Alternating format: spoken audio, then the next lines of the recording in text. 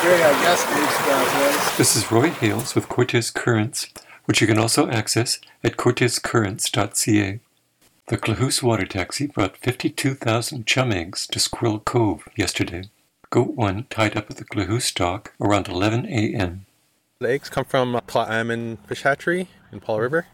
I think the amount is based on what they get on returns, because they have their own creeks and rivers where they get their chum eggs. Explained Klahoose Fisheries Officer Byron Harry. While Harry drove off to meet the boat, with Ian Douglas and Dave Ewart from Fisheries and Oceans Canada, Cortes Currents waited at the Klahoose hatchery with local streamkeepers, Cease and Christine Robinson. The chum run this year has been spotty. Some places, in addition to Cortes, had very poor results. But they got enough over in Lund to be able to share with us, which is wonderful, because that was our only shot this year at getting some fresh life into this particular cycle year. They've been holding those in the hatchery over at Sleaman until they develop to this point, the eyed egg stage. There's just a little window where they're tough enough to handle. Otherwise, you can damage them. They keep track of the water temperature, and it tells them exactly what stage of development the eggs are at. Those are arriving in a cooler in the next hour. The idea will be to divide those up and not have all the eggs in one basket. There will be 15,000 going into an incubation box directly in Basil Creek. There will be 15,000 retained in the incubation box in the Klahoose hatchery.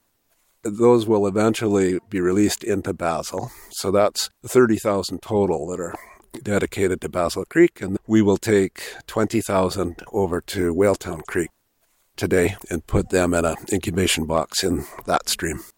What happened to this year's chum run? As far as Cortes goes, it was a non-event. Certainly a half a dozen or a dozen fish showed up at each of the four streams. And maybe there was a few more that didn't quite make it. The seals know when the salmon are coming, so they show up for their share, which is natural and good. Except when there's several hundred fish and the seals eat a few, that's fine. But when there's 8 and they eat 8, then it's unfortunate. But I don't think there were very many, because with low water in the creeks like we had, they couldn't get up. What you would expect to see is fish trying to get up. Right at the very mouth, they would be thrashing around it, getting as far as they could, and showing anxious behavior. They'd be jumping and rolling. There would be a lot more predator activity if there was any quantity of fish to eat. But really, it was pretty quiet. So it just didn't really happen this year. We don't know for sure why. They're out at sea for 4 years. Just to add to that, we saw in Whaletown 2 or 3 jumpers early October, mid-October. Certainly off the Hollyhock Beach, there was some jumpers seen. There was sea lion cruising by the mouth of Basil Creek, but none of those indicated that there was a substantial amount of chum pooling and preparing and waiting to come into the creeks. Over on Quadro, I know that at one of the streams there were a couple of hundred just perished at the mouth of the stream because they simply couldn't get up. They tried, and they died. In a previous interview, Matthew Clark from DFO said that when chum cannot get up a stream, they will move on to another one. I believe that's true, but I don't actually know to what degree it happens. Just to clarify, Cortes is right in the middle of the northern end of the Salish Sea. If they had chum straying from the creeks on our west side, James Creek, Whaletown, and Hanson, would they stray to Quadro or to Reed? We've actually got calls out to talk to some of the local streamkeepers to see if their chum count was higher, and that might indicate that happened. On the east side, Basil here, would they stray up into Desolation, to the mainland? That's still a question that's being explored, and we don't have the answers yet. The other thing to know about the chum life cycle is that people on paper talk about it being a 3, 4, or 5 year life cycle. So would this have been a year that we might not have seen chum come back? There's just so many mysteries with chum, with any of the salmon, because they're out in the ocean for most of their life cycle. Harry and the 2 men from DFO returned not long after that. They lifted a large cooler off the back of their truck and proceeded into the hatchery. The eggs were in 10 cylinders, each containing about 5,000 eggs. 3 of the cylinders were put in a 5-gallon pail full of an iodine solution. After they were disinfected, the eggs were poured into a water trough. We don't really have to do much until maybe end of January, February. They're eyed right now, and we wait till they hatch. We have a few things that we do after that, which would be just removing the lid, some of the layers that are underneath the eggs so they can have more room to swim around. They'll be there until about April. Our next stop was Basil Creek.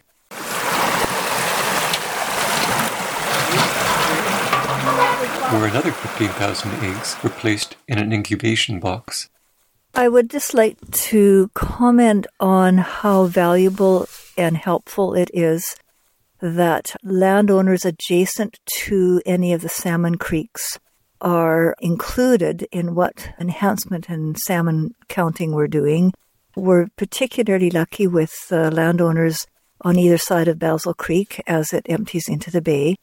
They're incredibly supportive and helpful, and also they have been very supportive of educational school groups coming and have just been willing for any of the enhancement work that we've done specifically in Basil Creek to continue.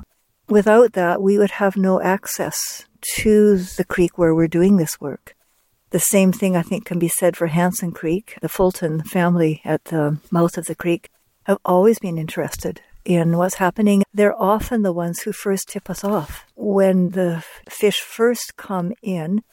In a recent interview, Lynn Jordan described some of the massive chum runs that Whaletown experienced during the 1930s, 40s, and 50s. The Robinsons agreed. Maybe even through into the 60s. I'd have to go back and look at numbers that are on file. That was certainly predated our time here, and those are anecdotal stories that we've been also told. That's true for all the creeks. But Whaletown had enough coming in that there was an excess of chum.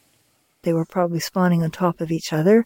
Certainly locals, I think, felt quite free and comfortable to use the carcasses after they'd spawned to pitchfork onto gardens. I think there was maybe even concerns about the quality of the water. Those are the historic runs that you can find everywhere on the coast. And there's been terrible factors that have overlaid each other that have affected these numbers. The Matthews family that's on one side of Whaletown Creek said that those numbers shut off just like a light switch when the first culvert was put in there. The old small pipe, which has been replaced. It was just night and day. There were fish, and then there's no fish to speak of.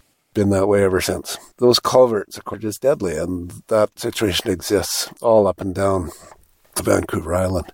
It cuts off the majority of the spawning area in all those streams, because the main road is crossing all those streams down close to the saltwater, so the fish can get up to the road, and they don't get past it, because that's where all the culverts are. The other factor we were talking about is the eelgrass beds in Whaletown Bay. The natural productive eelgrass beds that were there prior to the invasion of the Canada geese were the nurseries for all of the chum, coho, salmon when they come out of the creeks and before they go out to sea.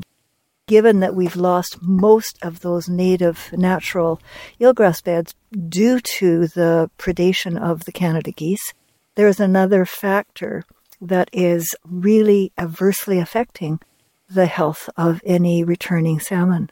The conversation continued after the mic was turned off, and at one point Christine Robinson mentioned 14 factors contributing to the decline of the province's once great salmon population. Cortes Island's stream keepers are concerned with protecting and enhancing the population that remains. Cortes Currents did not accompany them on to Whaletown, where the remaining chum eggs were placed in another incubation box. This is Roy Hales with Cortes Currents. Goodbye. A tight pocket so you can keep track of this tree. Yep. Because you should have a cooler distance. Okay, sure.